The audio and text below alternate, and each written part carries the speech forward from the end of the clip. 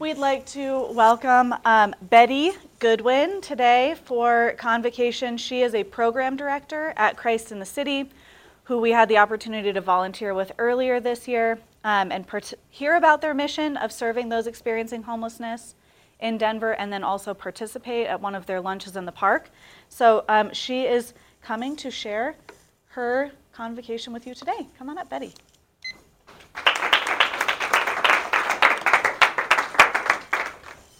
Good morning, everyone. So my name's Betty. I work at Christ in the City, and every year at Christ in the City, we go on a pilgrimage with Creatio, which I just found out that you guys are also doing a trip with them soon, so this is topical.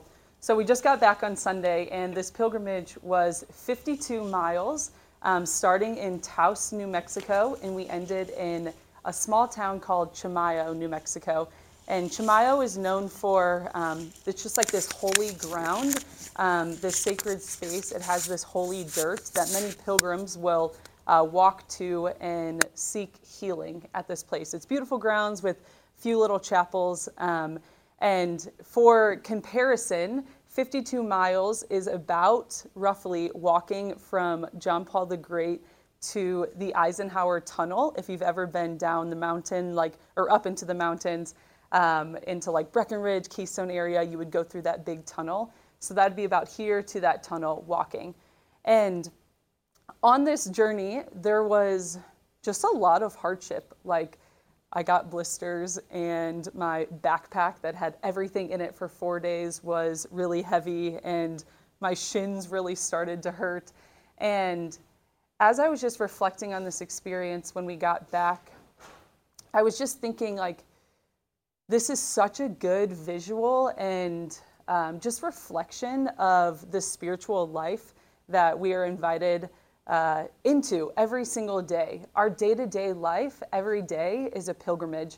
And even when things get difficult, as I'm sure you guys have experienced, hard things in life of maybe losing a loved one, or things are hard at home, or not making the team you wanted to be on, or struggling in school, or whatever that hard thing is that you're experiencing, we are constantly called to keep walking towards our eternal home of heaven. And just like we did on our pilgrimage of every day walking 9 miles, and then the next day 17, and then 17 again, and then 9.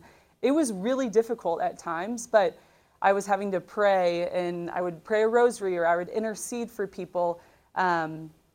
I was constantly just drawn closer to the Father's heart. And I just believe that every day that's what we're asked to do. Even when things are difficult, or we're in pain, or we're having hardship in our life, that we're just called to bind that to the Father's heart and to keep walking to heaven as our home on this earthly pilgrimage that we are walking. And just a small short story to end. On our third day, we get to this church that we're sleeping at, tiny little church in this small town, and there's 44 of us on this pilgrimage, so a lot of people. And we have 2 bathrooms, so 2 toilets total for 44 people. And as you can imagine, you're walking 17 miles and a lot's moving. So you're eating snacks all day, like you got to go to the bathroom. And within about 30 minutes of people coming in, both the toilets get clogged. So we have no bathrooms, and also all of our vehicles are 17 miles down the road still, so we have no way of even taking people to the nearest gas station that's 30 minutes away. So I'm in charge of these people, so I'm like, I got to figure out a solution. So in the pilgrim mindset, I was like, we got to go ask the neighbors. So I walk, like, all of these homes are about acres away from each other. So I walk across the street with another girl, and I knock on the door, and I meet Diane, and I'm like, hey, I'm Betty. This is kind of awkward, but any chance we could borrow a plunger? And she actually said she didn't have one, which I think is hilarious. I don't know how you live without a plunger. But anyway, so we're chatting with Diane, and as the other, we ended up breaking up, and a couple of the other missionaries went to other homes. And about a half a mile down the road, 2 girls knocked on these people's house, and they were like, hey, we're staying at the church down the road. Kind of awkward, but any chance you have a plunger? Like, both our toilets are clogged. And they were like, yes, here's our plunger.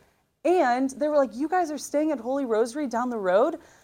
you guys need to take my car. This is way too far for you to walk. Gave them their car keys, and here they come driving back in these random strangers' car with a new car and a plunger. So it just made me think about that the Lord is never outdone in generosity, that Mother Teresa says, be specific in prayer, and just encourage you guys to be specific for the things that you ask. Like John 14, whatever we ask in his name will be given to us. So being specific, we never know how the Lord's going to surprise us, not with just a plunger, but also with some wheels to go a half a mile down the road. So I just encourage you to be generous in your prayer and to keep walking the spiritual life to heaven as our home. Praise be Jesus Christ. Now and forever.